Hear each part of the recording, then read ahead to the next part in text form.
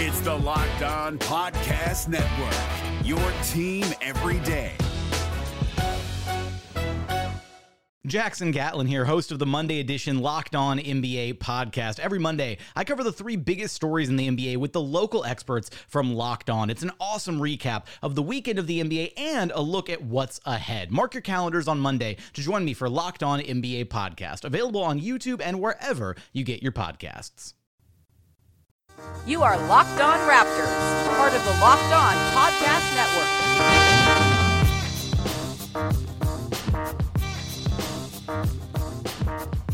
Hey, how's it going? Welcome to episode number 432 of Locked On Raptors for Friday, December 7th. I am your host, Sean Woodley, RaptorsHQ.com. You can find me on Twitter, as always, at WoodleySean. Find the show at Locked On Raptors. You can find links to every single episode. And, of course, make sure you're checking out the Locked On Podcast Network. Team-focused shows for all 30 NBA teams. We got 32 NFL shows as well. We've got Locked On Fantasy Basketball. We've got 2 Locked On Fantasy Football shows. We've got Locked On NBA with weekly contributions from Ben Golliver and Sam Amick over there. We've got Locked On NFL as well, daily with Matt Williamson hosting that. Tons of stuff going on in the network, so make sure you're finding a show that you like, and if you find one that you appreciate, you find a host you want to support, make sure you go to the given iTunes, Stitcher, Spotify, Google Play, anything that hosts that podcast. Please subscribe, rate, and review. It's the best way to support the shows, and makes us feel very good. It puts us up in the rankings and makes us more visible and helps us collect more listeners, and that's what we all want at the end of the day. So thank you very much if you've done it already. If you haven't yet, on the Locked On Raptors page, please consider doing it. Again, it takes no time at all. It can be your Christmas gift to me, and I will very much appreciate it, and it costs no money, which is the best kind of gift to give. All right, on today's show, it's been a sentimental day on Raptors internet. I think kind of inspired by Eric Koreen's fantastic feature for The Athletic. But this, just so people know, this podcast was planned before Eric Koreen wrote about the 5-year anniversary of the Rudy Gay trade. We are not piggybacking off of Eric's idea. This was planned, but it's nice that it happened, and it kind of makes more people more kind of in the mode to reflect on the 5-year anniversary of the Rudy Gay trade, which is on December 8th, which is Saturday. And joining me today to kind of reflect on the last 5 years and just kind of go through some big picture stuff, highs, lows, whatever we really are going to get to here. It's going to be a wide-ranging podcast, probably a longer one. Joining me for this is our pal, Joe Wolfond from The Score. How's it going, buddy? It's going great, man. I'm delighted to be on this episode. Really looking forward to it. Yeah, this should be a good one. It's going to be a good one. There's a refrain from the last 5 years. I mean, that commercial will still be running 10 years from now when Bruno Caboclo is... You need the narrator voice to come in. It was not a good one.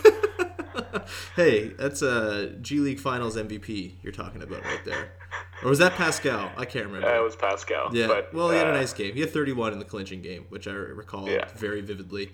That happened during a playoff game, didn't it? Like a Raptors playoff game, if I'm not mistaken? It happened during Game 6 against the Bucks. That's which right. Is just wild. Yeah, so just a uproarious day for Raptors fans. We'll get to that game, I'm sure, and a lot of other stuff in this podcast. But I guess where we should start is the logical point. The Rudy Gay trade itself, December 8th, 2013. I guess the logical question to begin with is, where were you? Do you remember it vividly? Or did you just kind of pass in the night without you really paying much attention to it? I was in Arizona, weirdly enough. Okay. My grandparents were living there, so I was visiting them. And I had gone, like, not with any other family members, just by myself. So it broke like pretty short, like shortly before that Lakers game, I think. Yeah. And so I think my grandparents were like settling in to go to bed. It was like 6 o'clock or something. And I was just like by myself, found like an illegal stream of that Lakers game. Mm-hmm. And yeah, it was just like a bit of a whirlwind, I guess, when it went down, and it definitely seemed like it was going to be the start of an earnest tank job that was going to land us Andrew Wiggins. So there was a weird sort of excitement about it. Like I had been engaging shamefully or shamelessly, I don't really know, but in like some fan tanking during the early part of that season, because it did seem like the team was going nowhere, and I did really want them to get Wiggins. So I'd kind of been rooting for them to lose games, and I guess I don't know. I don't really remember what my reaction was, but I do very vividly remember watching that Lakers game, the Amir Johnson show. Yes. Yeah, Amir Johnson and that was also Kobe's first game back from his Achilles injury. So yeah, that Amir Johnson game, we had 30 points and like 12 rebounds or something like that. I'm pulling up the box score here, but I think he was 32 and 10. That's insane. Yeah, and he had 21 in the first half, I want to say. Yeah. The Raptors win that game 106-94. They moved to 7-12 on the year, and like, I don't know, I wasn't expecting that to be like the beginning of a great run by any means. I was like, hey, that was a fun win. They only had 8 guys. They spoiled Kobe Bryant's return. That's always good. That was also the game where Jack Armstrong and Matt Devlin had like the extended rant about the Kardashians and trying to figure out which Kardashian was in attendance. That was a really good one. Of course, you would remember that aspect of the game. And yeah, Amir Johnson in that game, 36 minutes played. He started, obviously, 14 of 17 from the field, 32 points, 10 boards, a plus 22, 2 steals, 2 blocks, and assist. Very, very good. Also, Kyle Lowry and DeMar DeRozan kind of hinting at things to come as well. Kyle had 23 with 8 assists, 5 rebounds, and 3 steals on 8 of 13. And DeMar had 8 of 19, which was kind of good for him at that point. 26 points, 5 assists, 3 steals, 5 boards. Also a plus 22. The other 3 guys off the bench were, I guess the other starters were Landry Fields, who started in place of Rudy Gay. He went 0 of 6 in 31 minutes. Very Landry Fields of him to do so. Jonas started as well. He only had 5 points in 28 minutes. And then off the bench, Terrence Ross, Steve Novak, and Julian Stone. Sure, man. What a squad. Yeah. I think it speaks ill of Dwight Bikes, DJ Augustine, and Austin Day that they were on the roster and dressed but did not play in this game. Oh, man. Yeah. Also a harbinger of things to come for Kobe. Everyone had been so excited about his return because the last time he played, he was still an elite player. Mm-hmm. But 9 points and 8 turnovers in that game. And then I think he only played a handful of games that year because he ended up with that kneecap injury. Yeah. And then was obviously never the same again after that. So delicious. I don't really revel in people getting injured, but Kobe, I don't really care. Not a great guy. Anyway, we're not here to talk about Kobe. We're here to talk about what happened after that Rudy Gay trade. So the rest of that season we've kind of covered extensively. Actually, in the last Patreon podcast with Josh Howe, we talked about Game 7 of the Raptors Nets series in depth. I don't know, take me through your sort of ingestion of that season and sort of how that, went down for you. Because for me, it was an interesting kind of thing. So I had kind of fallen out of the Raptors for a long time before the first Rudy Gay trade where they acquired him and then they got him. And I was like, hell yeah, he's Rudy Gay. He's great. He's who they should have taken instead of Bargs. And I was psyched about it. And I watched a bunch of games, and they went 18-18 to finish the season, got the 9th seed, and I was like, yeah, I'm in on the Raptors now. And I guess at the start of the next year, I was kind of floating in and out of interest, and then the trade happens, and I just I was living on my own at the time. I didn't live with my roommates who were only caring about hockey and dominating the TV all the time, and I was just kind of getting into every single game and watching them all unfold and seeing the team kind of go from this lifeless 6-12 blob into this team that was just super fun and exciting and was never down. I think We the Fourth started during this season where they would make all these fourth quarter comebacks. It was a really fun season. Do you remember sort of how you took it all in? I just remember it being so novel. Yeah. Even though obviously I had witnessed the Raptors being a playoff team before, it had been so long and they were. It just seemed so clear that they were not moving in that direction. Yeah. And, at the start of the season, it was the measure of what was going to be a successful campaign was whether they finished with a top 3 draft pick, basically. Mm-hmm. And so to suddenly have this turnaround was just so surprising. And it was really hard not to get swept up in it. And that was the first season when they had the We the North campaign. And they had to bust it out early. For the playoffs. I don't remember when it came in, but it was they dropped the first commercial with Drake narrating it during Game 1 of the playoffs because it was supposed to come a year later when they rebranded, but they were like, oh shit, we got to get this out now. People care. Let's do it. I feel was that also when Drake had the lint roller, or was that the next year? Yeah, he had the lint roller, I think, in Game 2 against Brooklyn, if I'm not mistaken. Yeah. They handed those but just out. a couple things that I remember specifically. So obviously, after that Lakers game, they go on that road trip and they have that overtime win against the Mavs. Yeah. and then they beat the Thunder after that, and then like it's starting to feel a little bit real. And the one that I really remember is New Year's Day. They beat the Pacers, which was a really big deal at the time because the Pacers that was before they started to fall apart. That was like right around the beginning of their insane collapse, right? Yeah, well, no, it was still before then. Like the Pacers were 25-5 at that point. Jesus. They were like they were playing like the best team in the league, and that game got the Raptors to 500. They beat them on New Year's Day, and it was like, holy crap! Like they're actually good. I think that was the moment I actually started to believe it, and yeah, from that point on, they were just a really good team, and there were a bunch of fun games. Like Patterson hit that game winner at the buzzer to beat the Nets. Terrence Ross has his 51-point game.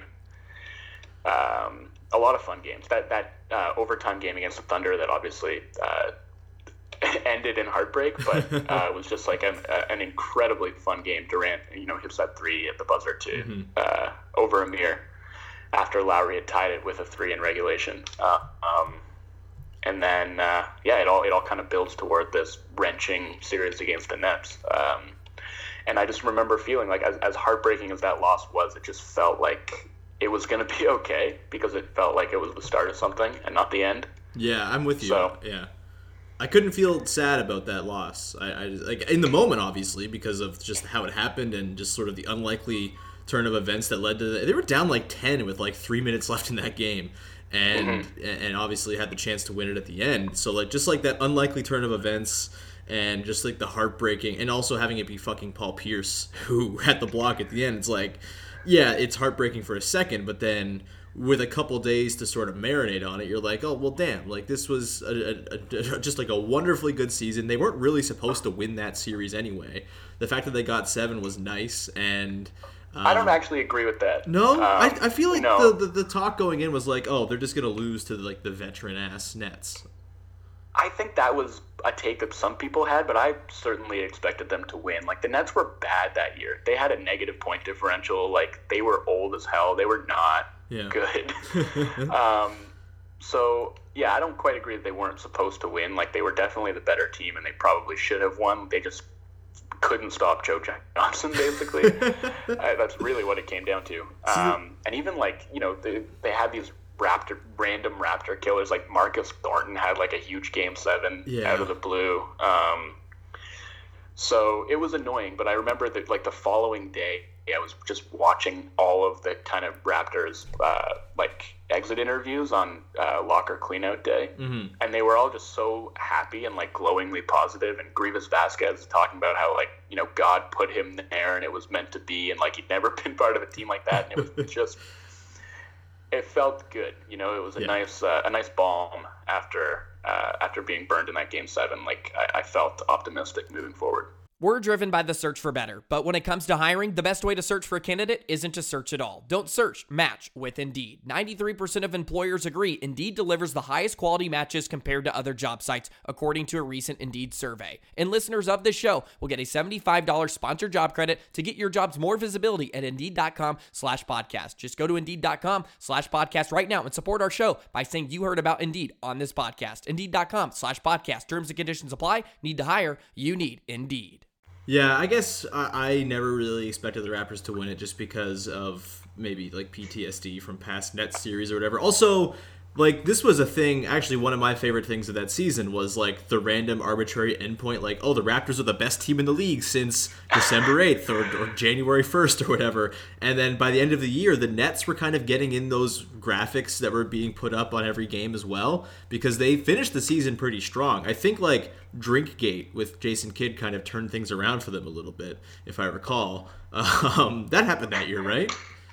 That did, but that was like way earlier in the season when the team was in dire straits. Like they started off horribly. I think they were like 10 games under 500. Yeah, but then they because I think they finished the season so strong, I was like, all right, well, this is not meant to be. They're going to lose this one. And like the Nets tanked down to play. I think they admitted that full on. Like, yeah, we tanked to play not the Wizards. We wanted to play the Raptors instead. Which, I mean, the Wizards were actually kind of good that year before everything got real sad with them too. So moving forward to the 2014-15 season, Kyle Lowry resigns, which honestly I didn't really have that much of a concern about whether or not he was going to re-sign. Maybe I would sort of remember it differently. I know the Heat were kind of in on it, but for me it was always like, oh, well, Kyle's just coming back. Like, why wouldn't he? He just had the best season of his career, and this team actually like has a future. And the fact that it was like a 4-year, $48 million deal seems like such peanuts now. My God. But like, did you have concern that he wasn't going to come back at all, or were you just like trusted Masai, he's going to get it done? I definitely had concern that he wasn't going to come back. I mean, the history at that point was that was how it went, right? Yeah, like that's star true, yeah. star players did not re-sign. Yeah. And I guess the difference was that Lowry had only been a star for, like 6 half months, of a season, basically. Yeah. So it was different in that sense, but I definitely, I had no idea whether he was or he wasn't going to. Do you remember how he announced it? How did he announce it? Did he tweet it out or something?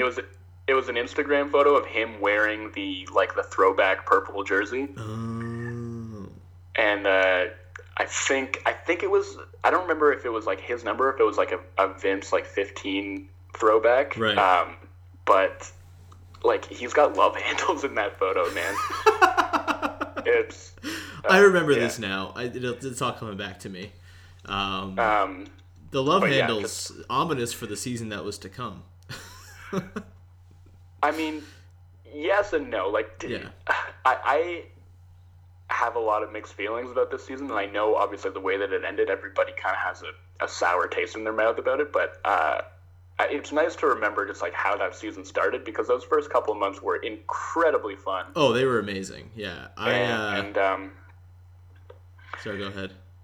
I mean, like Lowry started that season just like on fire. Yeah. And, before, whether he got injured or he got worn down, whatever happened to him at the end of the year, he was obviously nowhere close to being the same player, but he was player of the month in December that year.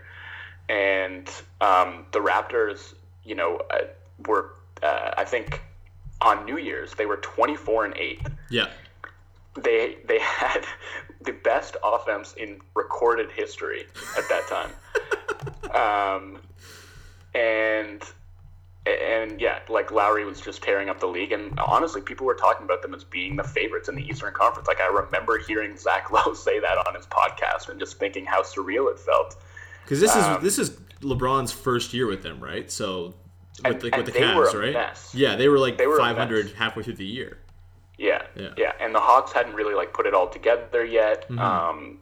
So the Raptors were clearly the best team in the East for the first 2 months of that season, and because it felt like the carryover from those good 2013-14 vibes were just sort of buoying them to bigger and better things. It kind of felt like it was going to be at least somewhat sustainable and real. I didn't necessarily think that they were going to make it out of the East that year, but I definitely thought that we were seeing the birth of a juggernaut, and not that it was going to totally fall apart the way that it did. Yeah, no, I agree. Those first 2 months might be one of the highest highs I can remember, because for me personally, it was my first year back from Ottawa for school. And so I was at home and I was in the area and I had money and I didn't have a job, and I was just like, well, I'm going to go to a bunch of Raptors games, I guess, because what the hell else am I going to do? So I remember going to 3 games early in that season. I went to, I think there was a game against the Magic where they won 104-100, I believe. And that was a comeback. They were down 13 going into the fourth, and then that bench unit with Lou Williams, Grievous Vasquez, James Johnson, Tyler Hansbrough, and Patrick Patterson was tearing it up at that time, and they spearheaded that comeback in that game. And then I was at the Bucks game on the 21st where they won by 42. Game. The Bruno game, holy shit, dude. I don't know if I've been to a more fun, at least regular season game. And playoff games aren't really fun. They're just stressful and angry. Whereas that game was just unadulterated family fun for the whole, for everybody. It was just the entire game was just this sort of, there's just this aura around the players, and Bruno was there, and just the entire arena was just so into it. And at this point they're 12-2 or something like that. They were just kicking ass. And then I went to the Suns game a couple games later, where it was more of a couple days later. It was more of a close game. They ended up pulling it out at the end. I think Eric Bledsoe, as Eric Bledsoe used to do with the Suns, just completely dropped a bomb on the Raptors, but the Raptors ended up pulling it out. And they were just, they felt like they couldn't lose in that early part of the season. And yeah, that continued into December. And like as you said, Kyle was incredible. And then I think it was November 28th against the Mavs. That's when DeMar got hurt, right? I'll always remember this day. I was at an Arkells concert at Danforth Music Hall. And within like 20 minutes of each other, I got a notification that the Blue Jays had traded for Josh Donaldson and DeMar DeRozan had torn his adductor. And I was like, how do I feel right now? This is insane. And then Kyle just carried the team for the next month, and it was totally like, it was like as if DeMar wasn't there, or it didn't matter that DeMar wasn't there. Obviously it did, because Kyle ended up breaking down. And I don't know, were there games in that little stretch where you could kind of remember really standing out? So not after DeRozan got injured, but I want to just like highlight this 3-game stretch that included that Bruno game, right? So the first game it's against the Grizzlies, who are also just tearing up the league at that time. And that's the Vince return game, right? Yeah, so it's the Vince, like, we forgive you game. Yeah.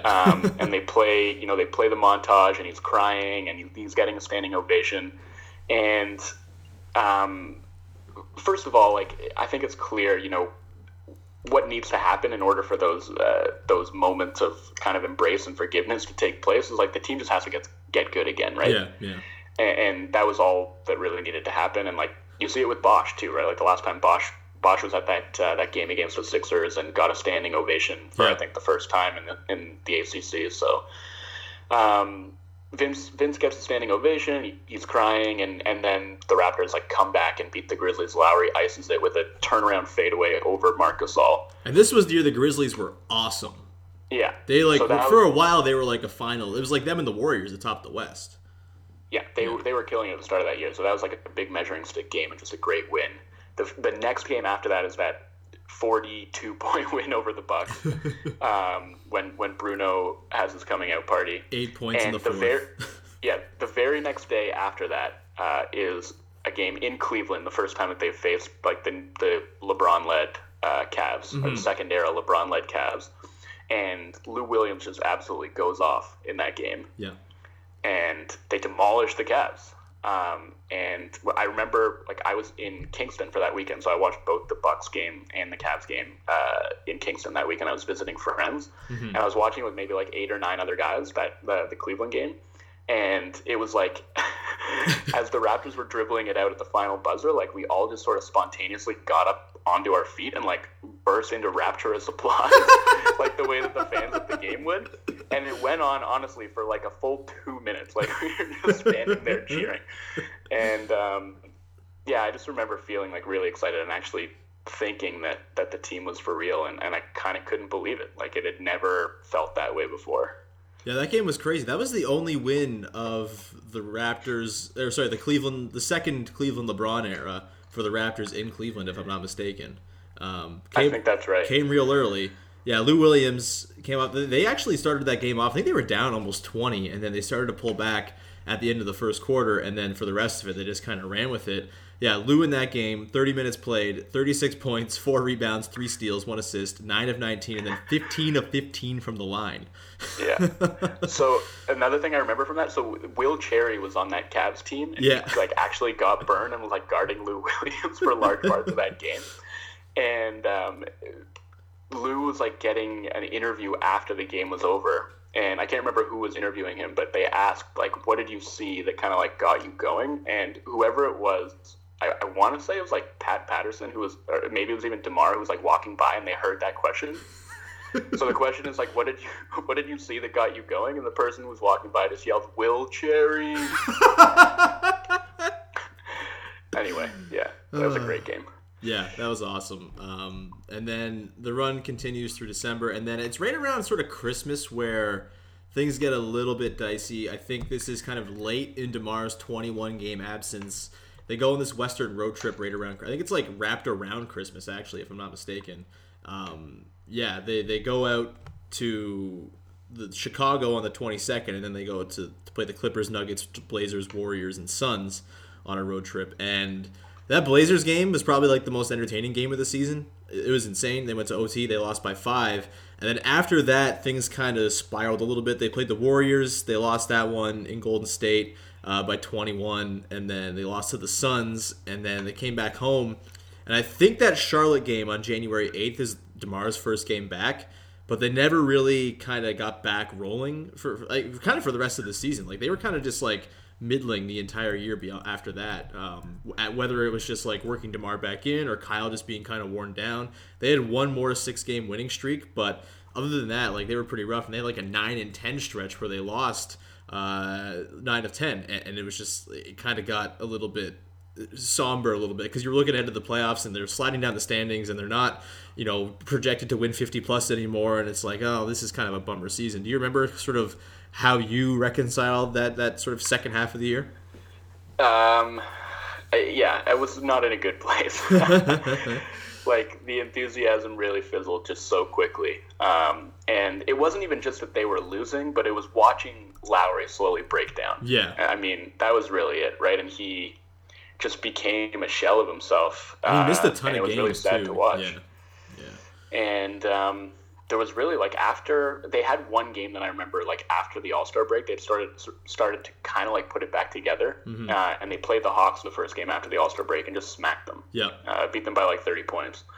And the Hawks were like the best team in the East at that time. So that made you think that maybe they were like ready to go on a second half run. And they were fresh off having an entire lineup named Player of the Month. Yeah. Oh my God. Yeah, and then they promptly lost 9 of 10, and there was not like a single good moment, I don't think, the rest of that season, aside from the Grievous Vasquez shimmy in Game 1 against the Wizards, and the Randy Whitman clipboard moment that immediately followed. Hell yeah. So there are two moments in this part of in the second half of the season and playoffs that I would sort of rank as the two lowest points, or two of like the 3 or 4 lowest points I can sort of recall me feeling, at least during the post-Gay era. One is February 28th. They play the Knicks. It's their 5th loss in a row, and DeMar DeRozan missing the 360 dunk. Oh man, was like, oh my, nothing can go right. This is terrible. And so they lost that game 103-98 to like a really shitty Knicks team. And then was that 14-15 Knicks team like a sub 20 win team, if I recall correctly? Like they were awful. Yeah, 17 wins. Yeah, like this is the team with like Travis Ware and like Ricky Lido and oh my God, just a very, very gross. Alexei Shved was playing a bunch. I remember this team now. What a disaster. Sam Dallenberg, Bargs, obviously. And then I guess the second lowest moment, and this is probably like the lowest moment I can recall, just because of my own personal biases, and then also just the tenor of the arena after it happened. Game 2, Raptors Wizards. I was in attendance for this one. I spent like $150 on tickets to go to this game to sit like the last row of the 300s. And just from the start to finish. So by the end of the year, I was very tired of the Lou Williams experience. Like, I was not a fan. One of my first blogs I ever wrote was about, like, Lou taking shots at the end of quarters and how it was terrible and how much I hated it. And I was just very, very tired of that whole experience. And then this was the game where he got honored with 6th Man of the Year before the game, just to kind of rub salt in my wound. And then this was also the game where James Johnson came in, and I was also an unabashed James Johnson hater at this time, and just like didn't understand the like just the constant rage that people had that he wasn't playing, and just like the fire Casey sentiment that was coming pretty much exclusively from the James Johnson hive at this point. And I remember he got like a standing O when he got subbed into this game at one point, and his very first possession on defense, Paul Pierce hits a 3 in his eye, and I was just like, yeah, this is like what the fuck I've been talking about. Like, this is not saving anything. This team is broken right now, and James Johnson ain't fixing it. And just being in attendance for that, the last home game of that season, and you knew it was going to be the last home game too, man. I might have tried to like be the positive Sean and be like, oh no, it's not over yet, they have a chance, but like we all fucking knew, man. It was not going to end well, and I just that was a real low point for me. It was game 2, just being there. That's $150 I'm never getting back. Yeah, it was rough. I don't think it gets much lower in the last 5 years than that Wizards series. Certainly not. Before we move on to talk about happier times, I want to tell everyone about our sponsor for today, and that is Action Heat. Action Heat makes the world's best battery-heated clothing. Heat on demand at the touch of a button. Control your environment with Action Heat. Action Heat clothing is engineered to safely and efficiently deliver heat via heating panels similar to those of a heated car seat.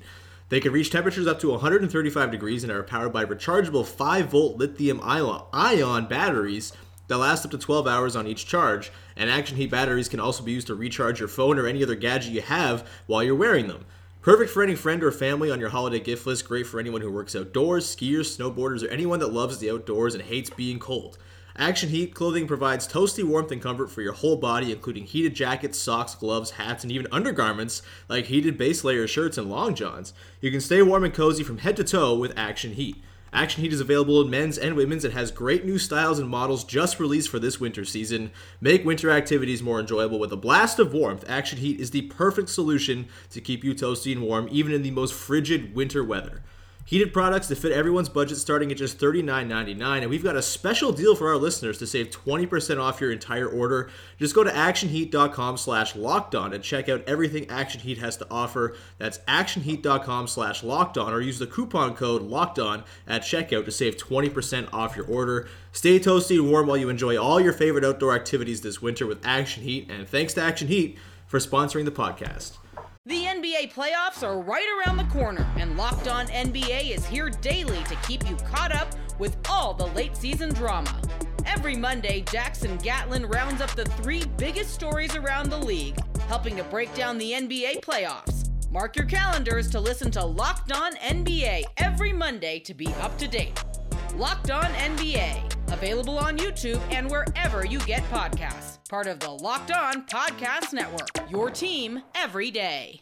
All right, speaking of Action Heat, the Raptors ended up winning a series against the Heat in the 2015-16 season, but much happened before we got to that. This was just like a very good season altogether, right? Is this, like, for you, the peak season in Raptors history at this point? Or, like, even today? I mean, I think as far as regular seasons go, I would still take last year. Right. But if you're looking at it holistically with playoffs included, yeah, it's got to be. I mean, they make it to the conference finals. They come up incredibly, just 2 wins short of the finals. Yeah. And, you know, because of, like, the way that the previous season had ended, there were these reduced expectations that they just shattered. Mm-hmm. And I remember very specifically, like, this was the year that the Blue Jays got insanely good. Yeah.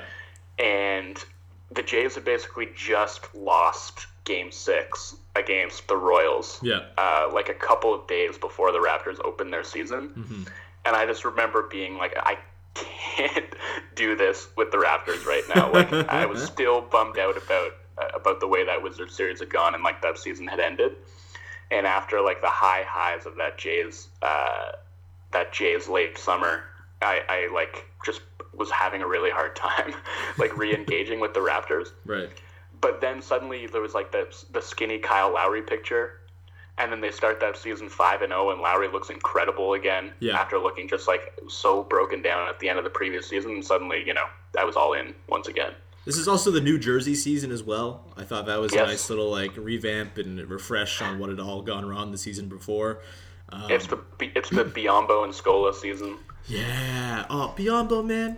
I'm so glad he got paid. I'm sorry it's kind of limited his like usefulness in the NBA now and no one wants him, but very glad he got paid. He deserved every penny he got after this season. Like, just delightful from start to finish.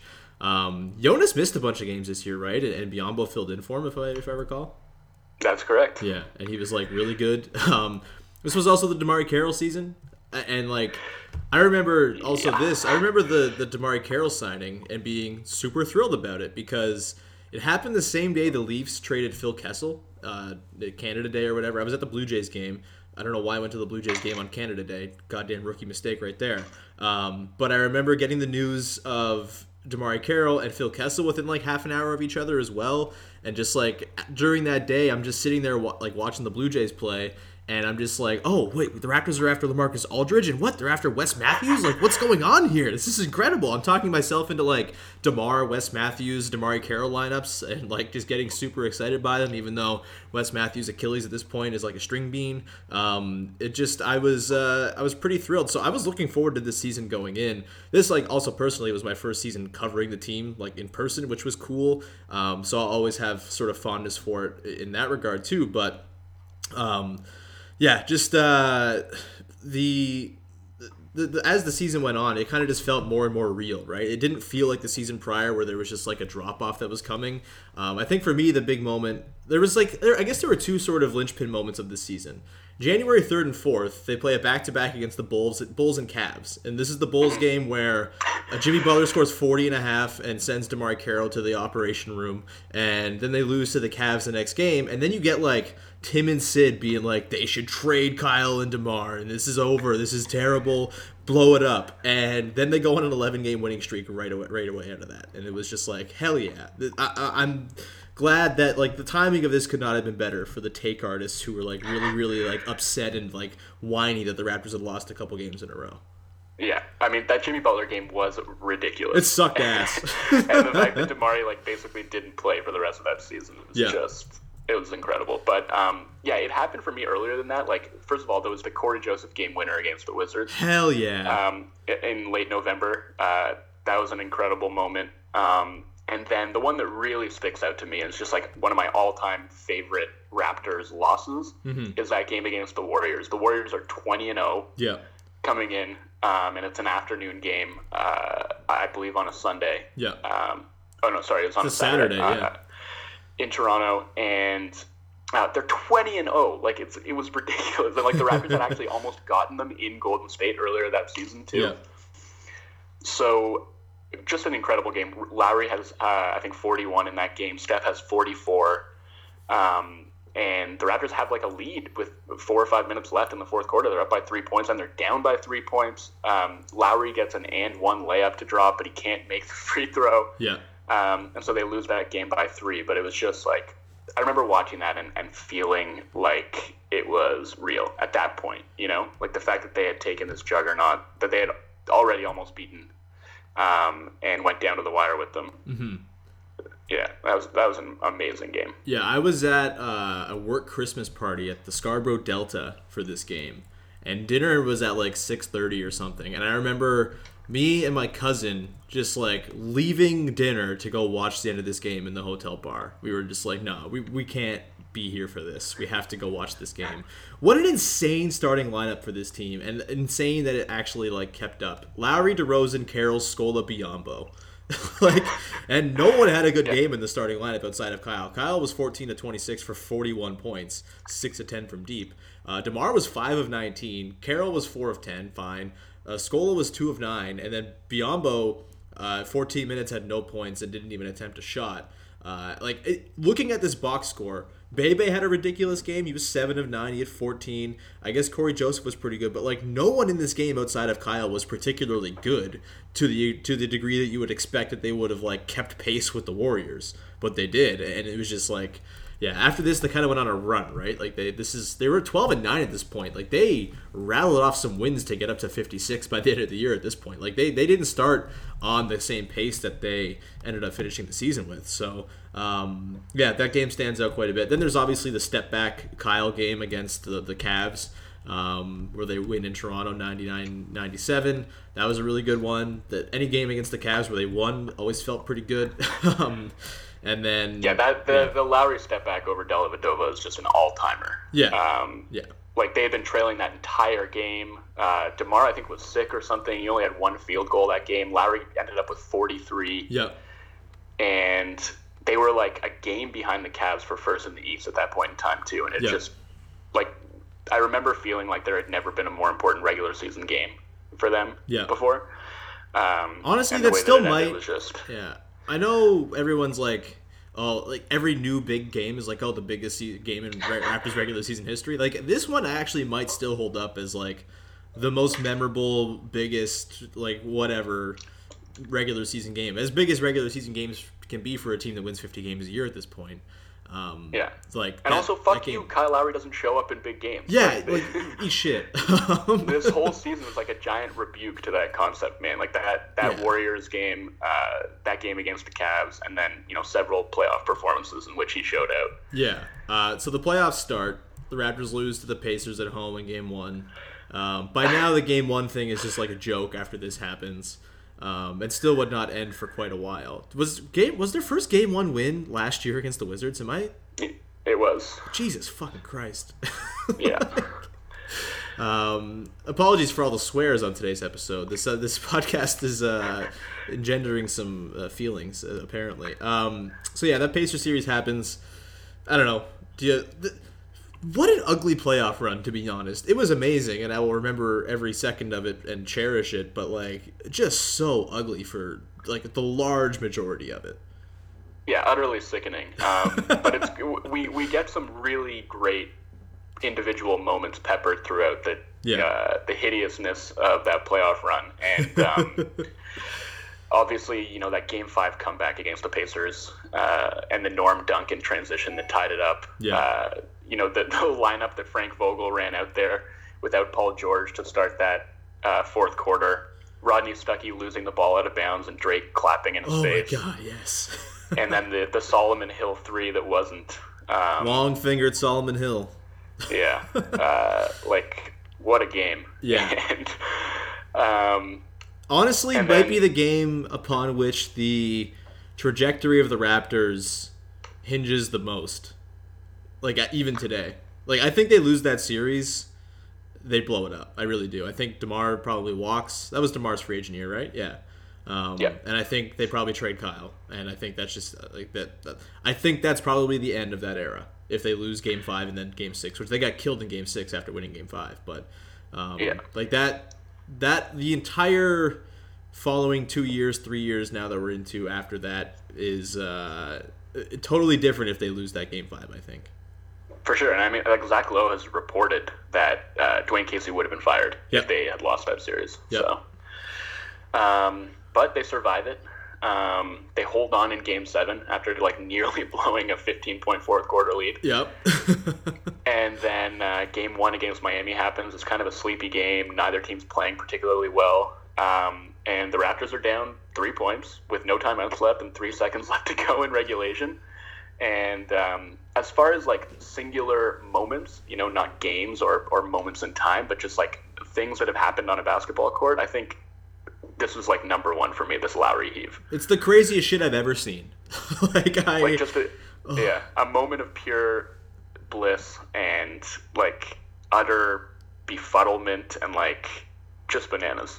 Like, you know, the elevator situation at Scotiabank Arena now than the ACC. It can be a little dicey after a game, and if you don't get on the first one down, you're going to be waiting a little bit, and you might miss the start of the coach or whatever.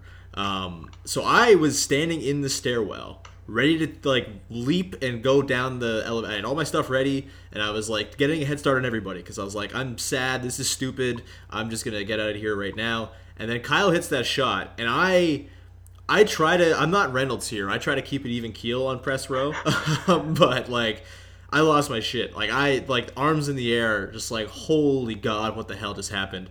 I don't think I've ever heard the ACC louder than that. Matt Devlin's call for it, like, watching it back, still gives me chills.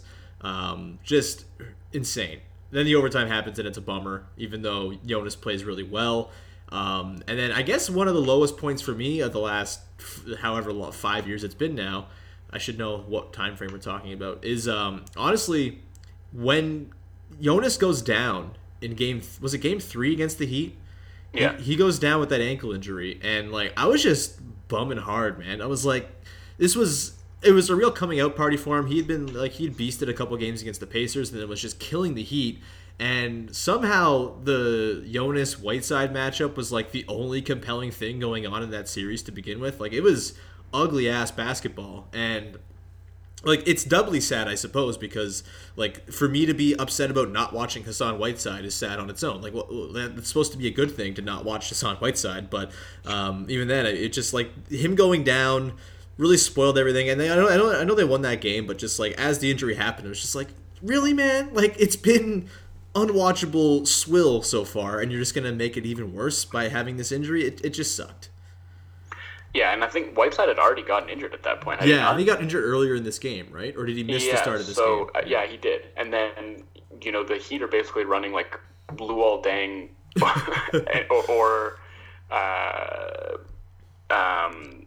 like, who else did they have even? They had Luol Deng Joe Johnson. Udonis Haslem at center, basically. Oh, yeah. Josh McRoberts. Oh, Josh McRoberts killed them for a little bit of that series, too. Fuck. Yeah. It sucked. And then he was never heard from again. Nope. He like randomly broke his ankle in like game 6 of the series. Yeah. And then never played again. But yeah, JV had 16 and 12 in 22 minutes of that game before he got hurt. Yeah, sucked a lot. Yeah. But that was also the game in which Lowry like finally broke out of his shooting slump, and he carried them to that win. So. Well, yeah, because it was after game 1 against the Heat, like the heave shot, because he was like 1 of 10 or something from 3 in that game, and his one hit was that half court heave.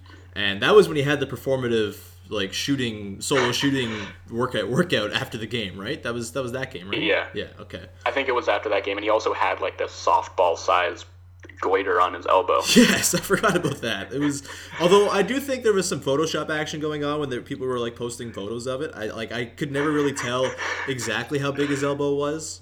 I don't think it was like Blake Griffin when he had that like infection going on, but I think it was certainly something that needed to be drained.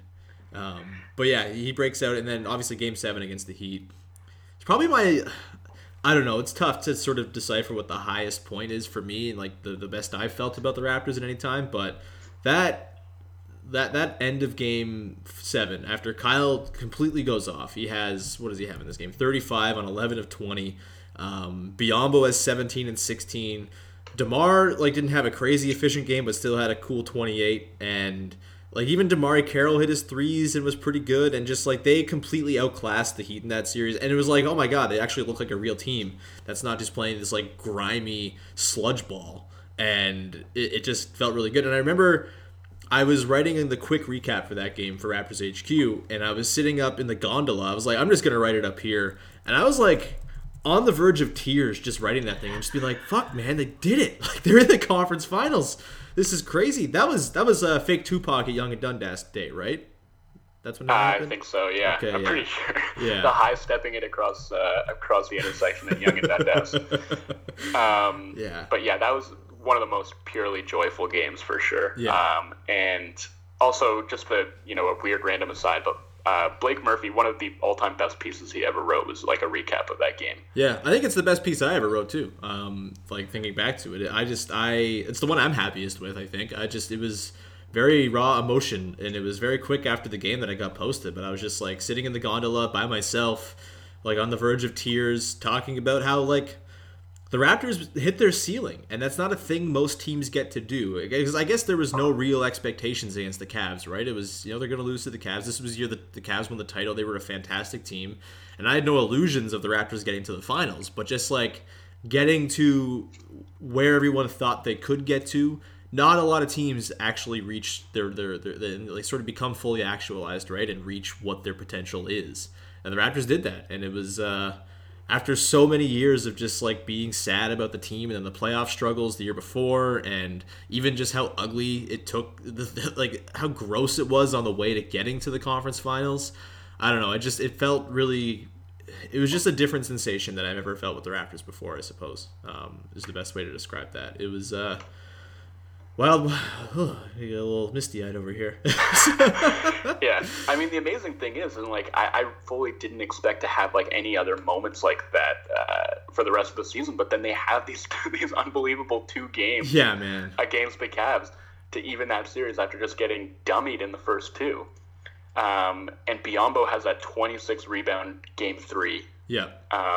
And like another just like random incredible moment that I remember from the end of that game, he gets hit in the balls like in like the very last play of the game. Yeah. And he goes down in a heap, and JV was already out. Biyombo had been incredible, and I'm watching with a few friends, and we're all holding our breath and just like praying that it wasn't anything serious and that it was just a dick shot. Yeah.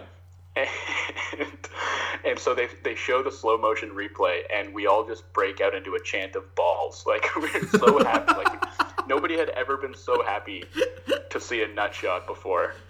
And I'm pretty sure it was Dante Jones that delivered it too, fittingly. Oh, definitely. This is only NBA skill was punching people in the dick.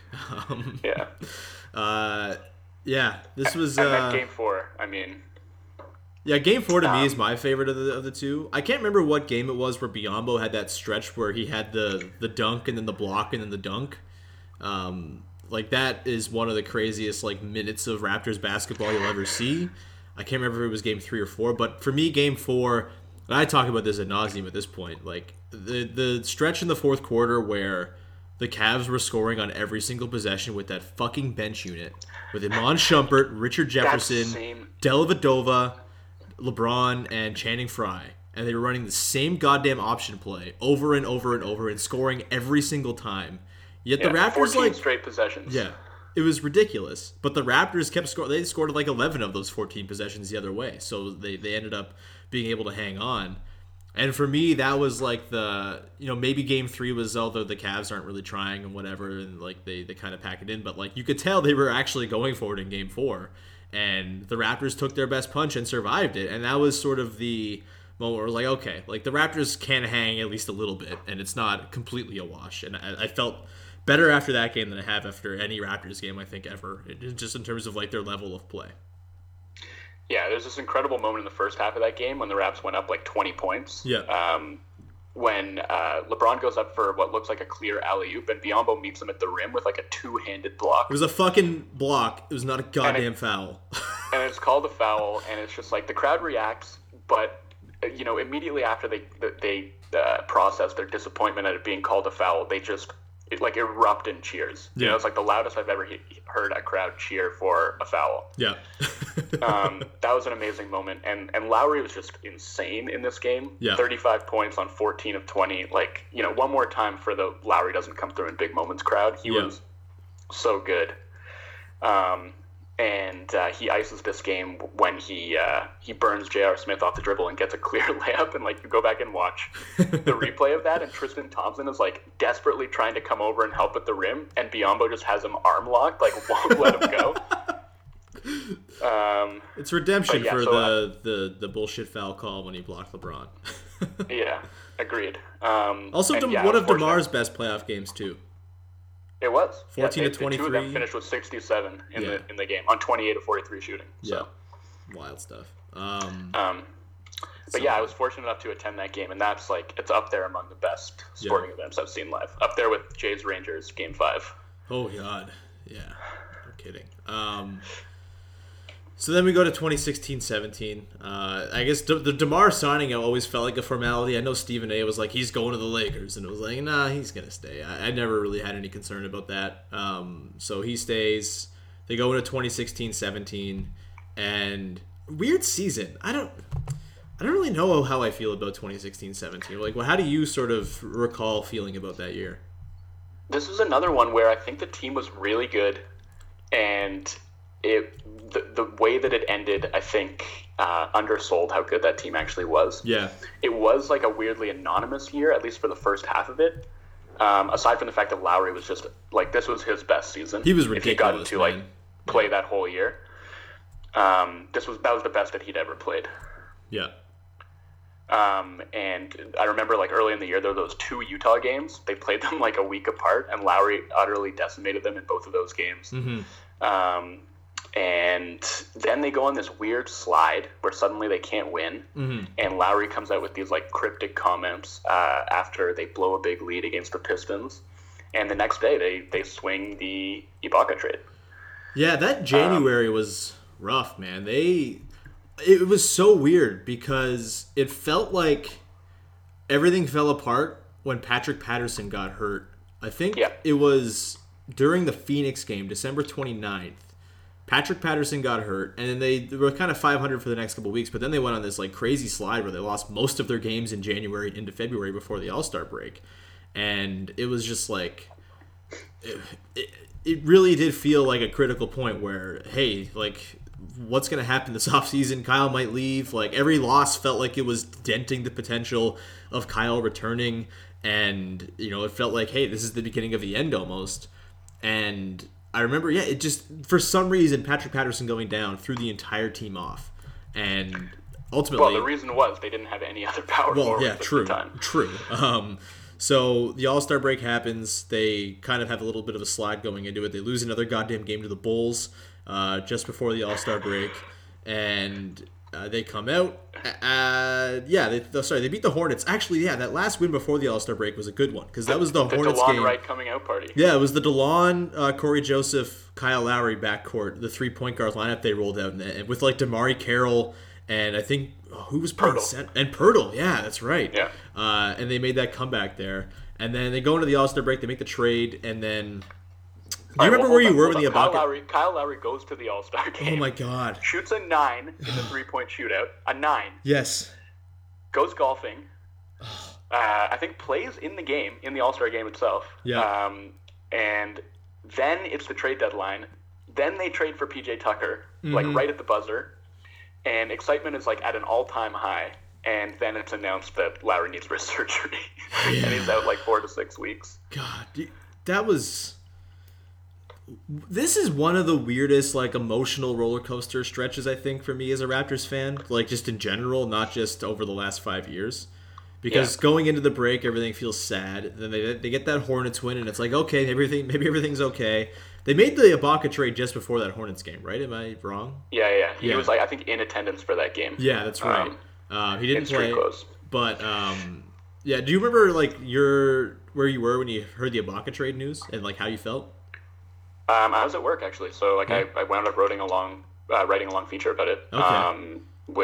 in which I basically praised Masai. I thought it was a great trade. I was thrilled. Yeah. I was feeling bittersweet about everything, but I knew it was a deal that had to be made. Yeah, understandably so. But I thought it was a great trade, and even to this day, it's paying dividends. So yeah.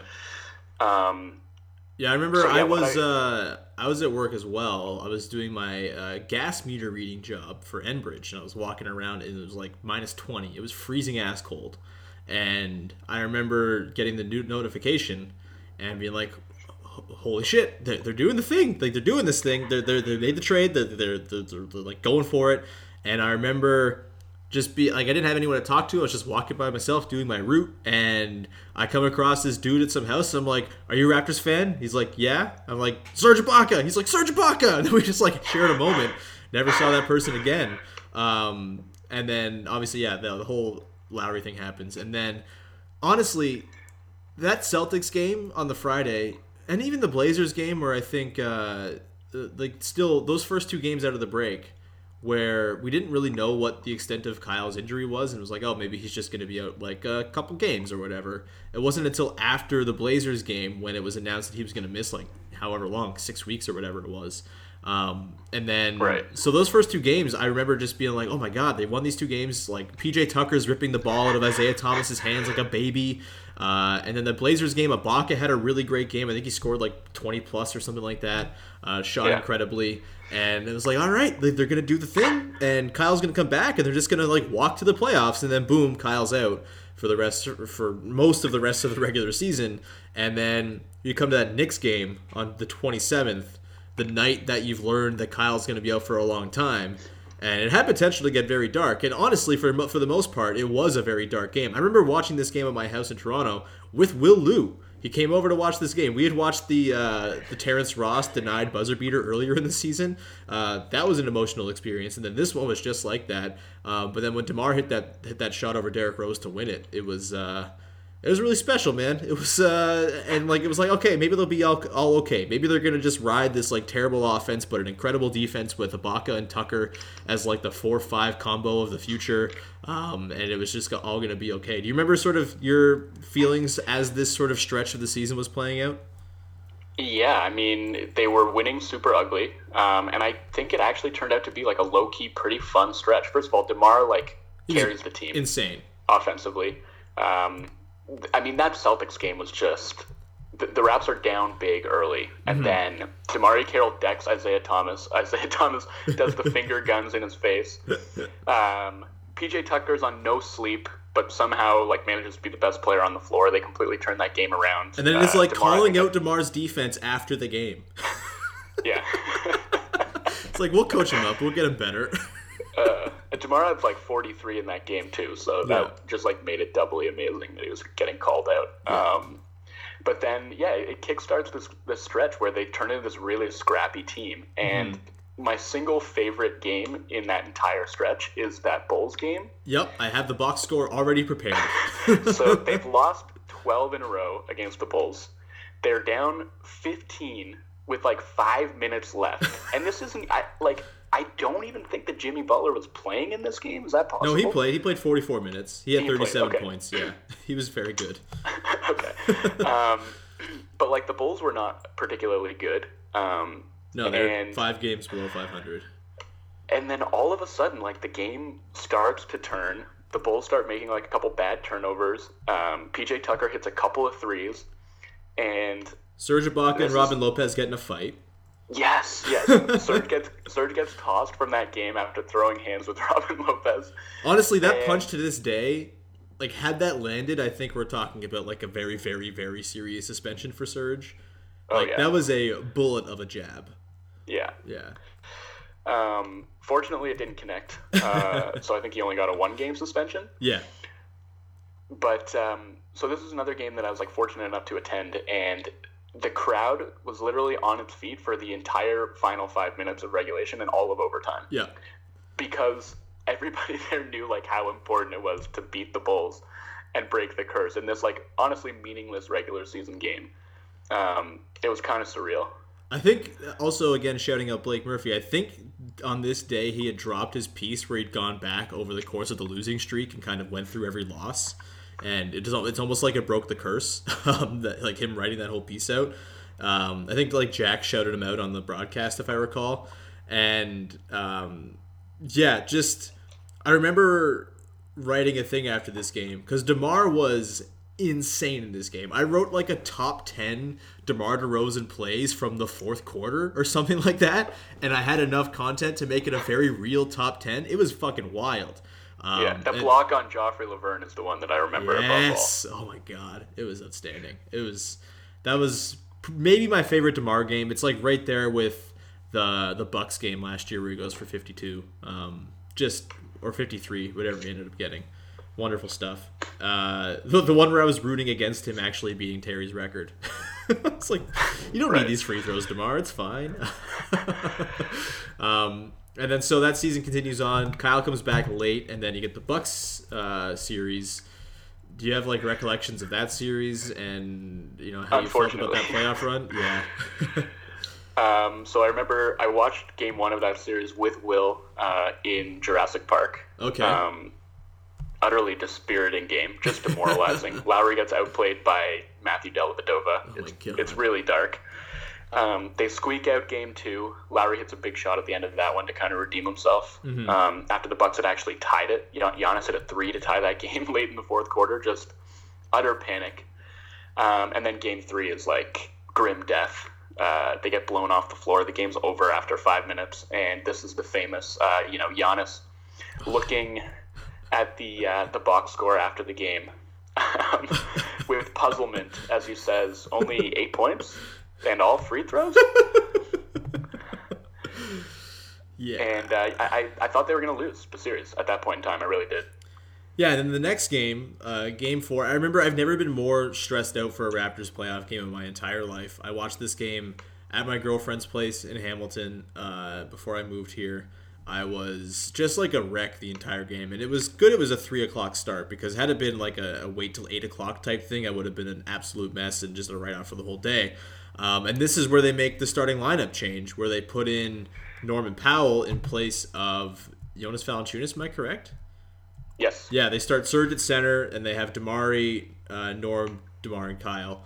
And Norm goes 3 of 3 from deep. And I remember, so this is like one of those weird passages of a game where I have felt like really, really good. It's one of the highs for me over the last 5 years, is every time Norm hit a 3 in that game, it felt like they had solved the series almost. You know what I mean? Like, it was just like, oh, okay, they're good. They figured it out. The Bucks have no more bullets to fire, and they figured it out. I know it was an ugly game. They won 87-76 or whatever it was, but DeMar had a great game. Kyle was okay. Serge was awful. I remember he almost shot them out of it in the fourth quarter. He missed like 12 straight shots or something insane like that, but just kept taking the same shot over and over and over again.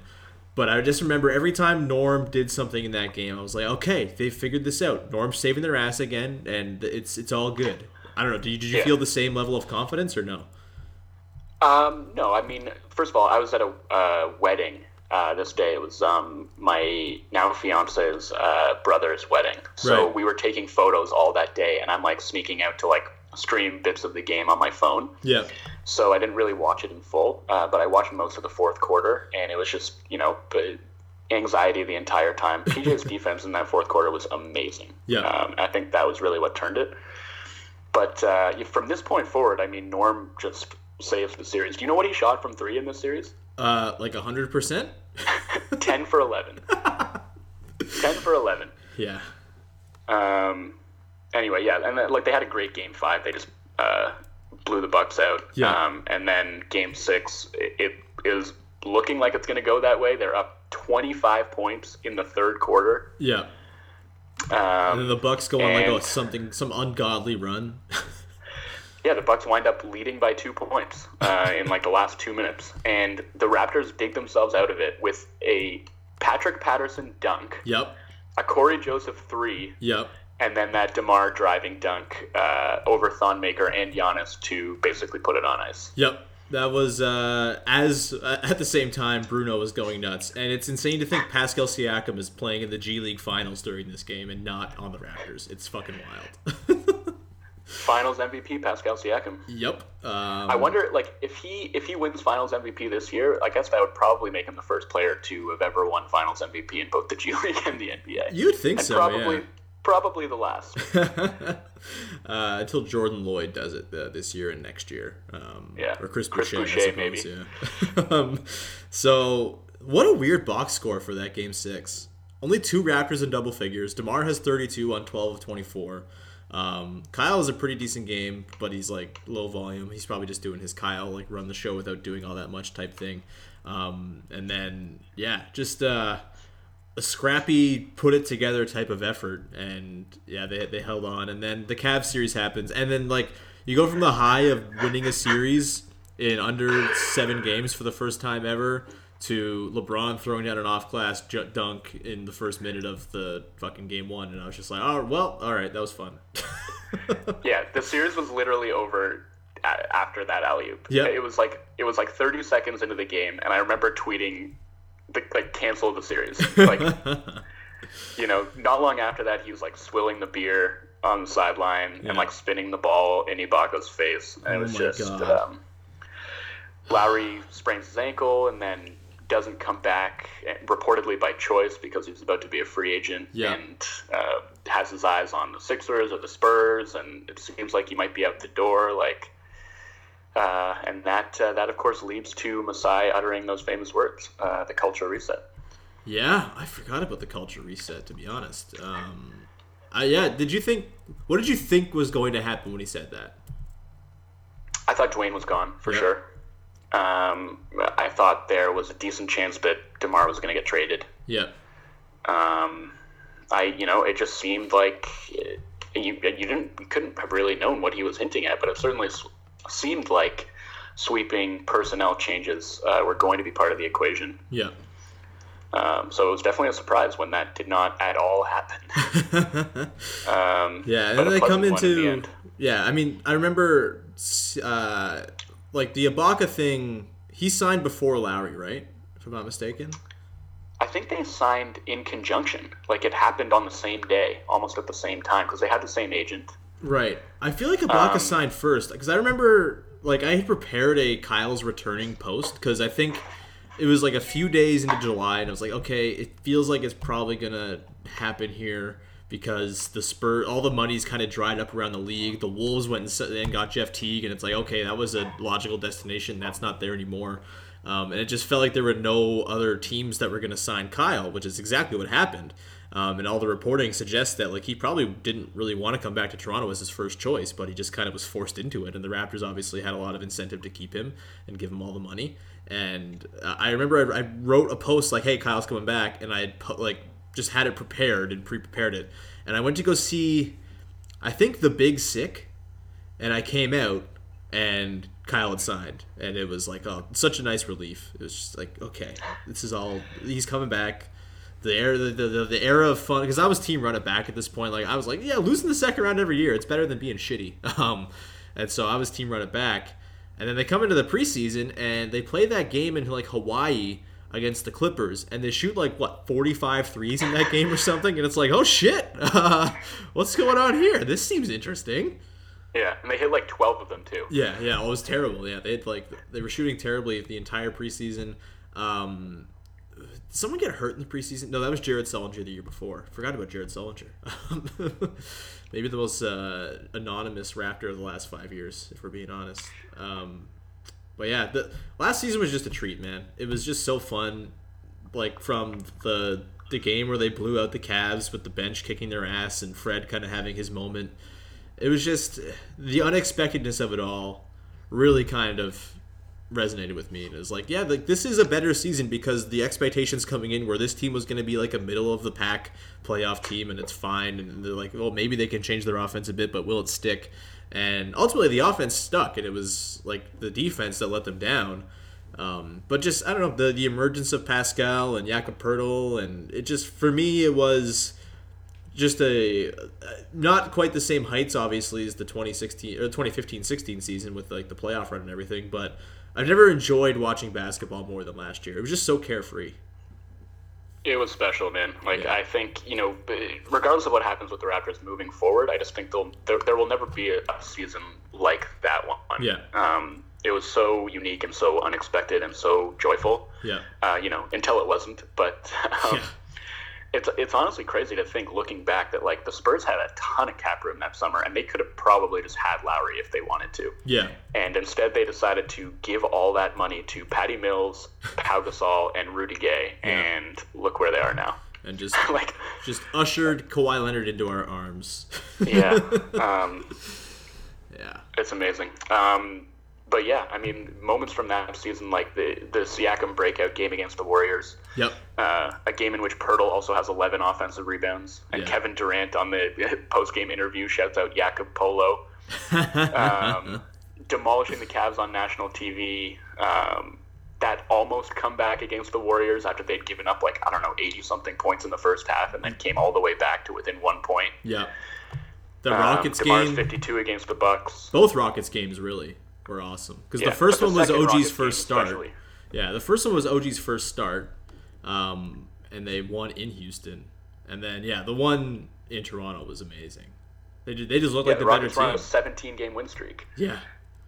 Yeah, and the Raptors just looked like the better team the entirety of that game. I know they won it by 3, but they seemed equipped to win that game in a way that maybe I think they had Harden had a fourth quarter where it was like, oh shit, he's gonna do the Harden thing, but I never really felt totally concerned they were gonna lose that one. And then that Warriors game where Pascal had the third quarter, I was listening to that on the radio, just being like, what? Are they getting the names wrong here? Is Marv Albert on the call getting the name wrong of the guy going off right now? Man. Just I even remember not even being that mad when they lost to the Knicks. Remember when they had that third quarter where they gave up a 25-0 run and Tim Hardaway had 38? I was just I can't be mad at this. They're really good. They're winning all these games and good on the Knicks for being good. The Raptors are at the point where I don't have to be upset about them losing anymore. That was kind of a big moment for me too. Yeah. I definitely just enjoyed every ounce of that season, every minute of basketball, and tried to watch the team as much as I possibly could. Yeah. Obviously, there's that Pistons game with the DeMar dunk on Tolliver and the Fred game winner. Yeah. The JV fake handoff and the buzzer-beating dunk. Just so many great moments. Yeah. Delightful stuff. It's all kind of, the cloud over it is the fucking Cavs series, but even then there were moments in that series where it was they can win this. The game one, God. I feel so. Is that why Fred's broken this year? I don't know, man. Yeah, it's he hasn't been the same since was it Bam Adebayo who just killed him with that screen in Game 82? Yeah, and then chasing 60 wins, man. Yeah, missing those threes at the end of the game, regulation, and then having the chance to redeem himself. The poetry there could have been so perfect, and then it just didn't line up that way. Jesus, against the Cavs, Jonas had 21 and 21 in Game 1. Yeah. Do you remember that stretch in the third quarter when he was just feasting on Kevin Love? Yep. And like he gets an and one that puts the Raptors up 10 or 11, and he's like got this finger wag, and you can hear him like mouthing, "He can't guard me." Yeah. I think I wrote about just how like, oh, if Kevin Love's going to shoot 3 of 13, Jonas can be on the floor. They can leave him, and that's fine. Then Kevin Love got hot, and we know how the series ended. Honestly, though, I think Game 3 might have negatively affected my mood more than Game 1 did. I remember watching Game 3 thinking they were going to lose because they were down quite a bit at halftime, if I recall. And I was just like starting to eulogize a little bit. I remember I was listening to Yankee Hotel Foxtrot, and I was like making up like dumb song titles to go along with the, like, as I was listening through the album, like dumb Raptors Cavs domination puns that were going through like my mind, like rewriting the lyrics. And as I was doing this, the Raptors started making a comeback, and I was like, oh shit, maybe this is good luck. Maybe I should be doing this all the time. And then like they play Serge and OG for like what felt like the entire second half. And Siakam as well. It was in that front court with Serge too, and it just felt like, you know, DeMar got benched, but like just the lineup they had a mix that was just making sense. And OG had 20, he hits that 3, and then we know what the fuck happens. But I don't know. Like, what was your sort of emotional trajectory during that game? I never got too emotionally invested in it just because I expected them to lose the series. Right. And once that game started and the Raps got down early, I expected them to lose the game. So I was almost just numb at that point. Yeah. And the comeback was like a really nice, pleasant surprise. Lowry and OG were both incredible. And, you know, my big takeaway from that game was just that OG was a stud. Yeah. Like, he was so goddamn good. And seeing him do it in the playoffs, like, really, it was easy to forget, but there had been like a moment late in the season, or like a stretch late in the season when he had like looked almost unplayable. Yeah. Like, he had a big lull, and we were kind of wondering whether he was going to get played off of the floor in the playoffs and like was going to be excised from the rotation. Yeah. And obviously that didn't happen at all. Like, he was, you know, maybe the best of those young guys in the playoffs, and that game solidified it for him. And obviously that 3 did as well. Yeah, he very much had big balls during those playoffs. Like they were Sam Casselian for sure. But I wasn't like so emotionally invested. Like, I was really excited when he hit the 3. But I think even if LeBron hadn't hit that ridiculous, you know, one-legged running bank shot, like, I think the Cavs would have won in overtime. Yeah. And I just, at least this way, we got to be part of an iconic LeBron moment. So I guess for me, there was still like, had they won Game 3, there was still like a little tiny bit of me that was like, hey, like, all the numbers say they're the better team. They probably should have won 2 of the 3 games so far if they pull that out. Like, there was still a little inkling of me that said, hey, maybe they can win this. But it really seemed like Game 1 kind of hung over them the entire time. And they were just like, we're never overcoming this ever again. And like, they kind of kept pointing back to that too. It was like, yeah, well, Game 1 happened, so we're off the hook for the rest of the series. Yeah. I mean, I do think that the series is completely different if they win that game. Yeah. I don't think it's crazy to say that, you know, they maybe even win that series if they win Game 1. Yeah. I don't know that it's likely necessarily, but I do think that completely changed everything. It just reinforced all of the sort of boogeyman stuff that was in their heads, I think, going in, right? Like, oh, for sure. And then, I mean, that Game 2, like, people forget, but, like, they were up at halftime of Game 2. Yeah. And just the fact was, like, the Cavs were so much looser than they were. And, like, LeBron with a 1-0 series lead and all the confidence in the world could afford to be taking those just utterly ridiculous fadeaways. Oh my without God. really concerning himself with whether, you know, the Cavs won or lost that game, because I think he knew at that point he was in the Raptors' head and he was just going to do whatever he wanted. Yeah. And then, you know, obviously Game 4 of that series ends with DeMar in his final act as a Toronto Raptor clotheslining Jordan Clarkson and getting ejected. Yeah, I forgot about that. Game 4 I don't remember a second of. I know Kyle didn't do much and DeMar didn't either, and that was about it. You don't remember Bebe coming into the game in the second quarter? Oh my God. When it was still a 4-point game? That's right. Now I remember it. Thanks for bringing it back. It's great to relive all of these moments. It's so nice. Yeah, that game and Game 4 against the Wizards are probably the 2 games that I just just glazed over for the most. Just like, I can't experience this. I don't want to do this. This is terrible. And we know what the outcome is going to be. But obviously, we go into the summer, and they trade for goddamn Kawhi Leonard. And they fired Dwayne Casey, bring Nick Nurse in, and now we kind of are where we are now.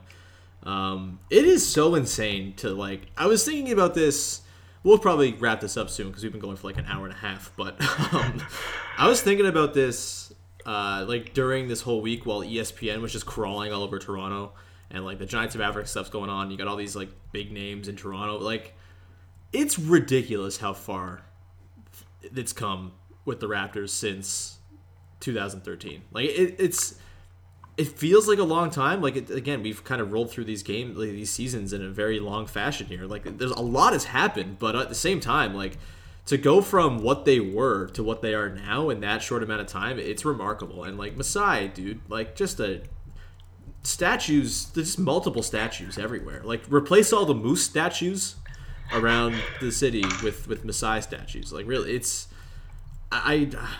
just hard to really sort of understand how like quickly things turn around. And honestly, I'm starting to consider, like, when does it get to the point where the Raptors are like, their goodness and their relevance kind of like makes it so you can't even wallow in the bad anymore?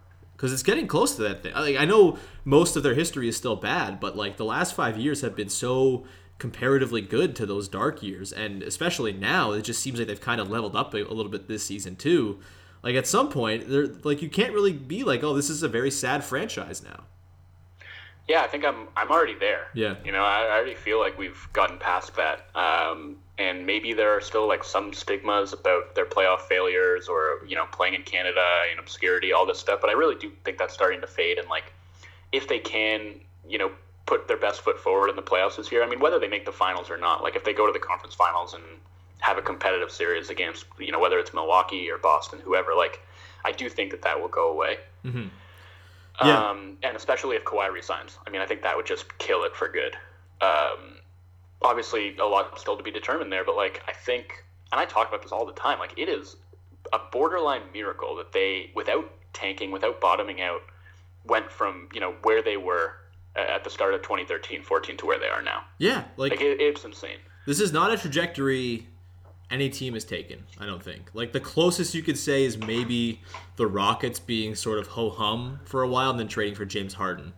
But, like, just the Raptors going from what they were and not getting, like, just, I mean, I think a lot of this, obviously, there's going to be quite the legacy of player development for Masai and Dwayne Casey and Nick Nurse and the entire, you know, Raptors coaching staff and system, because, like, a big part of it, you know, to help augment getting the very good players and, you know, fostering Lowry and DeRozan's growth, is just like, they don't waste anything, right? Like, they use their picks and they sign undrafted free agent guys, and they just have made good on everyone who's come through, save for, I guess, Bruno at this point. Like, everything they've done has led to something tangible for the team. Even though Norm Powell right now is kind of a disaster boy, like, he's saved the Raptors' asses twice in the playoffs, and that's a guy they traded Grievous Vasquez for, and also got the pick that became OG and made Terrence Ross expendable, and that other first-round pick expendable.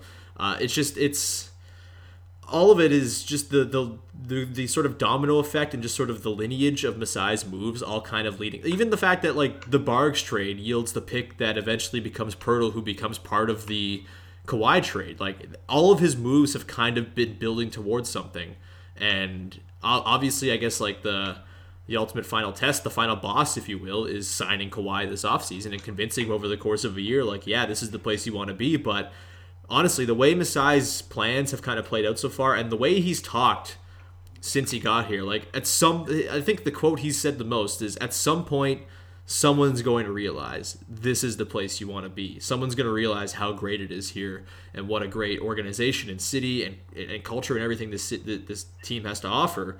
And, like, honestly, if you had told me a year ago that Kawhi Leonard was going to be on this team, I would have thought you were insane. I said at the start of the offseason, like, there's no way they're trading for Kawhi, so stop asking me mailbag questions about it. It's not happening. And they did it anyway. And Masai, like, deserves insane credit for having the Cassels to do that, right? And like, not a lot of, I think there's a lot of teams right now kicking themselves for not putting their even like second best package forward to try to get Kawhi in a trade and being worried about all the mystery and whatever. And Masai was like, you know what? Like, we have to make this move. This is a move to make. And, you know, I don't know, where are you at if in terms of like your confidence level that Kawhi is going to stay? It's obviously impossible. He's not a very knowable guy, but I don't know, like, the situation that's been set up for it is it's kind of encouraging. And for me, like, for people like Windhorst and other people to be like, it's either the Raptors or Clippers, that's a win in itself at this point of the year to me. Yeah, I think I don't know. I can't call it, I guess, 50-50 if you're asking me. But, like, without knowing what he values and where his priorities lie, what he wants, I'm never going to be able to say with any kind of confidence. Like, you know, if the Raptors make the finals, does that do it? Is that enough of a selling point? Or does he really just kind of, like, want to go and play in LA? Yeah. I just don't know. But, you know, I think that the Raptors have made their best possible pitch. You know, they put him in a really good situation. They've put him front and center. You know, their offense revolves around him. Like, I think everybody has been really supportive of him in word and deed. Like, and he is on a team that is really well suited to both highlight him and also compliment him. Mm-hmm. You know, he can be that guy while also being surrounded by like really talented teammates. So from a basketball perspective, I think it's a great situation. You know, and culturally, I think it's a good fit too. It's really just a question of what he wants, but it doesn't matter to me. You know, like Masai doesn't need him to re-sign to be vindicated for this. That's true. The trade, you know, like, and the way that it's worked out so far is vindication in itself. And, I mean, I've been thinking about this, like, Masai's going to go to like the Basketball Hall of Fame, right? Like, for everything he's done as an executive and, like, with, you know, Basketball Without Borders, Giants of Africa, like, all this stuff. Yeah, I think probably. Like, the only thing that stops him is if he, like, just stops doing basketball stuff relatively soon and just, like, decides to focus on charity stuff. But, like, even then... Which is possible, I suppose. But... I wouldn't be shocked if he's not around 5 years from now. Yeah. But, like, I think what he's built, it seems lasting to me. And to build that in 5 years is, and obviously things can change, and like who knows, maybe MLSE's priorities will change, and like the money to sort of build outside of the salary cap structure in terms of just like putting resources into everything else that they have. Like I don't know, I maybe that goes away at some point. Maybe having Masai there as the figurehead that can be trusted by the ownership group, or who I don't even know, whatever faceless person owns the team at this point.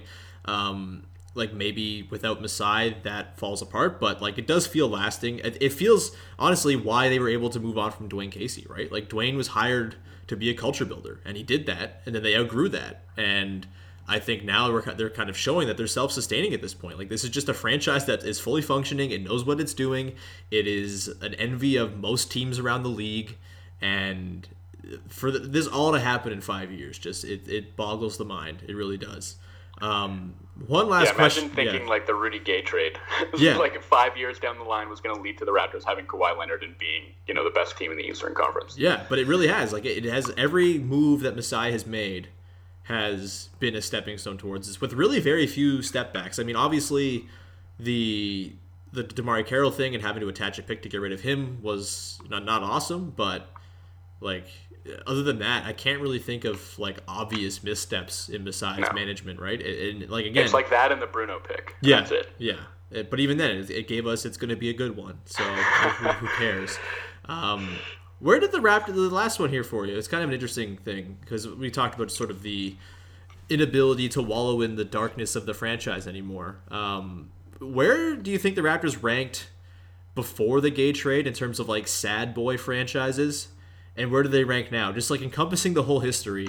Because I think you could argue before the Gay trade, they're maybe only ahead of like the Wolves and Grizzlies, and maybe Charlotte as like the saddest team, the saddest franchise history in the entire league. The Wolves, yes, and Grizzlies, obviously they both made conference finals by that point, but you know Memphis has the whole Vancouver residue still stuck on it, and the Wolves, they went to a conference finals, but they were in like year 9 of a playoff drought by the time the Gay trade happened, and only had really had the Kevin Garnett years, and even then they didn't make good on those years. And other than that, they'd been a disaster. So like, I don't know, where did you have them before, and where do you think they are now?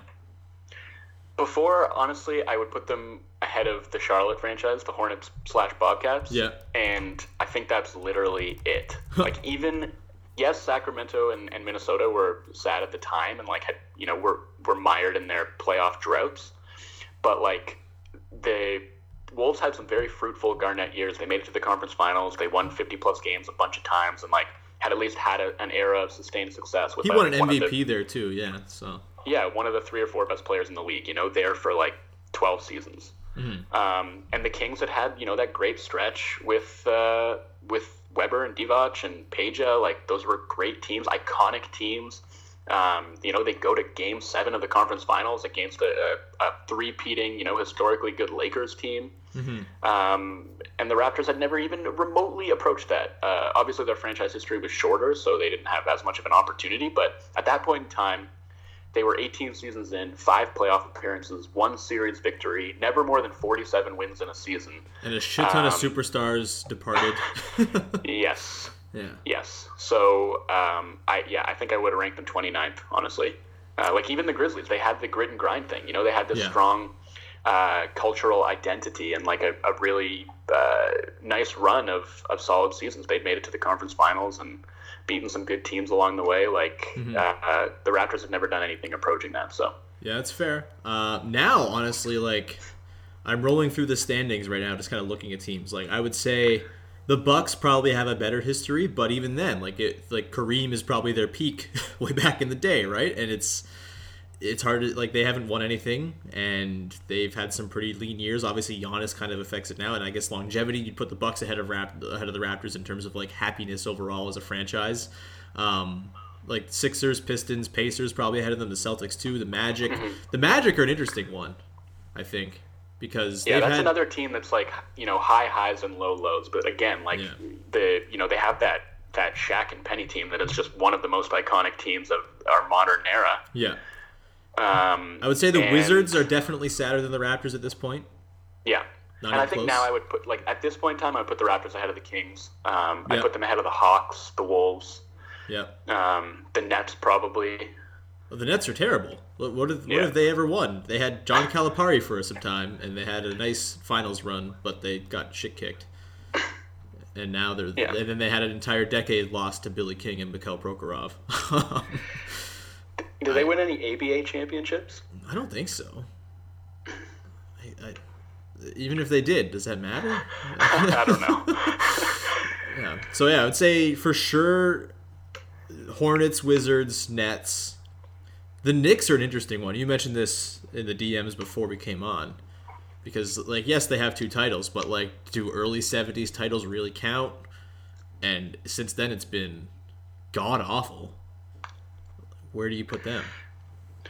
I guess that one gets complicated just with, like, them having actually won titles before a long, long time ago, but nevertheless, they can hang the banners. And just, like, being an iconic franchise, even though they've, become synonymous with bumbling incompetence in the last few years, like, they're still an iconic franchise, and they still have some really good years in the Patrick Ewing era. They make the finals as an 8 seed, and that lockout shortened 98-99 season with, like, Latrell Sprewell and Allen Houston, I think. Yeah. So still, like, definitely a more accomplished history than the Raptors. And, like, the Raptors still have, some blind spots on the resume. They've never been to the finals. Yeah. They've never had a player make an all-defensive team. They're the only team in the league that hasn't put somebody on an all-defensive team before. That's crazy. They've never had an all-NBA first-teamer. They've never had anyone finish higher than 7th in MVP voting. Yeah. And, they have these playoff flops that everybody likes to joke about, meme about. And so, they're still they still have a lot to kind of shake off reputation-wise. But I definitely feel like that reputation has changed a lot. I would put them. I feel like they're kind of like 21st, 22nd among saddest teams if we're taking the whole and not just where they are right now. I think you could maybe bump them up to, like, 18th. Like, I think the Nuggets are probably sadder on the whole. Like, they never won they've never been to the finals, right? Am I wrong True. there? And I know they've had, like, good teams, but I don't think they've ever had a team as good as this Raptors team. Maybe that's like a hot take off the cuff, but, like, to think back, yes, their jerseys are nicer, but their jerseys now are ass. So I don't know. The Thunder's an interesting one, just because I guess with the Sonics, like, they had a lot of. I guess they won a title. Never mind. Like, they're fine. Like, the Clippers are definitely sadder than them. Yeah, that's true. They've surpassed the Clippers, I think, at this point. I think they've probably surpassed the Grizzlies now. Yeah, the Pelicans for sure. Oh God, that's also Bobcats, Hornets adjacent. I don't even know what the hell. I'd say maybe their closest comp to me would be the Suns. The Suns obviously have a longer history, but like they've had some pretty dark periods as well, and kind of fell short when they did have their best shots. Maybe the Suns are more storied. I don't know, but like the point is, the Suns first of all, the Suns had like an incredible run in the early 90s. Yeah, that's true. Yeah. Like those Barkley teams. And then they have that like Nash run, which is like, again, if we're talking about iconic teams, transformative. And a team that really was revolutionary and changed the NBA and is just going to be remembered for a really long time. Like, I think that's actually like the marker of like a distinguished franchise. Yeah, you're right. They're ahead of the Raptors. Yeah. But I think like, it's like having a run where you have sort of one cohesive identity that defines like an era of successful basketball. Yeah. And I think you could say like the Raptors are kind of approaching that with this Lowry era and like everything that we've just gone over, the last 5 years. Yeah. It's getting to that point, and especially, if Kawhi sticks around and kind of bridges eras and takes that into the future and they're able to sustain it for like another 5 or so years, then, they're starting to get into that conversation. But for now, I think they still have a long way to go. Yeah, I wouldn't say the Raptors like stylistically are one of those iconic teams, but I will say in terms of like team building and management, like they are an exemplary team and will be remembered by like management nerds, if that's a thing. And like the dunked-onification of the world, I think will remember the Raptors very fondly for what they've done. So there's that. Well, it might be like a Spurs type of thing where it's, R.C. Buford and Popovich get so much of the credit for what happened there over 2 decades. So maybe it's similar to that. Yeah, that seems to be sort of the trajectory it's on. We'll see. Obviously, Kawhi sticking around has a lot to do with what happens, but yeah, you're probably right about 2021, 22, somewhere in there. But like far better than where they were before. And as of right now, like I can't think of 3 or 4 teams that would be that aren't looking at the Raptors and saying, "Damn, I wish we were that." Yeah, I agree. It's like the Celtics and Warriors probably right now, right? Yeah, maybe you could argue the Bucks, and you could probably throw the Lakers in there just because the Lakers will always be the Lakers, and they can always hang their hat on being the utmost free agent destination and probably getting somebody to pair with LeBron this summer. So but aside from that, they're. I think the Raptors are kind of like approaching almost like glamour franchise status. It's so weird. It's weird. I still don't really know how to like put it all together in my brain. It's bizarre. Well, we've gone for an hour and 40 minutes. It's a lot of ground to cover. It was, but this was a good one. I'm going to get in so much trouble for posting this all as one podcast, but hey, what the hell? It's a special. It's the 5-year Rudy Gay anniversary, so I think it was worth the extra time on the air. Joe, man, this was fantastic. As the last 5 years have been. It's been delightful. Also, underrated thing of the last 5 years, I think it's kind of led to there being a bazillion Raptors writers and bloggers and stuff who have kind of become a little more well-known and gotten to flex their muscles a little bit. And you are one of them. I'm one of them too, man. Like, I didn't start blogging until they were good. Like, I think that's an underrated thing too. There's lots of very good coverage of the Raptors in line with them becoming very good, I think. Yes, and just like countless sad boy Raptors blogs that have like really kind of exemplified this era for me. Like the feeling of just sitting down and like being so despondent and like just getting all my feelings out in a column and like putting it all down on paper and feeling so much better when I was done. So I'm grateful, man. Yeah, man. It's nice to be a fan of a very good team. It rules. I'm a fan of your work. You're a very good writer. Thank you for coming on the show. Do you have anything you want to plug right now? No, nothing in particular. I just, I write a couple features a week at The Score, so you can always check out my work there and follow me on Twitter at Joey_W. But yeah, nothing in particular to plug. Just grateful to be able to do this retrospective. It's been a lot of fun, man. Yeah, man. Thank you so much for coming on, everyone. Thank you so much for listening. For Patreon subscribers, there will be a Patreon podcast coming out this weekend where I'm going to actually do like a top 10 ranking of the post-Rudy Gay trade moments. I'll have like audio and stuff to play, so stay tuned for that on the Patreon page, patreon.com/Sean Woodley Raptors if you want to check that out. I'm also going to attempt to write a column for Raptors HQ for tomorrow about the last 5 years. Try to get some thoughts that were uttered today and some other ones into written form. Haven't been writing a ton lately, but hey, that's fine. I'll try to work those muscles tonight. What else is going on? That's about it. Subscribe, rate, review on iTunes, Stitcher, Spotify, Google Play, all the places to get your podcasts. It's very, very helpful. And thanks to everyone for tuning in, and we will talk to you on Monday with another episode of Locked On Raptors. Hey, Prime members, you can listen to this Locked On podcast ad-free on Amazon Music. Download the Amazon Music app today.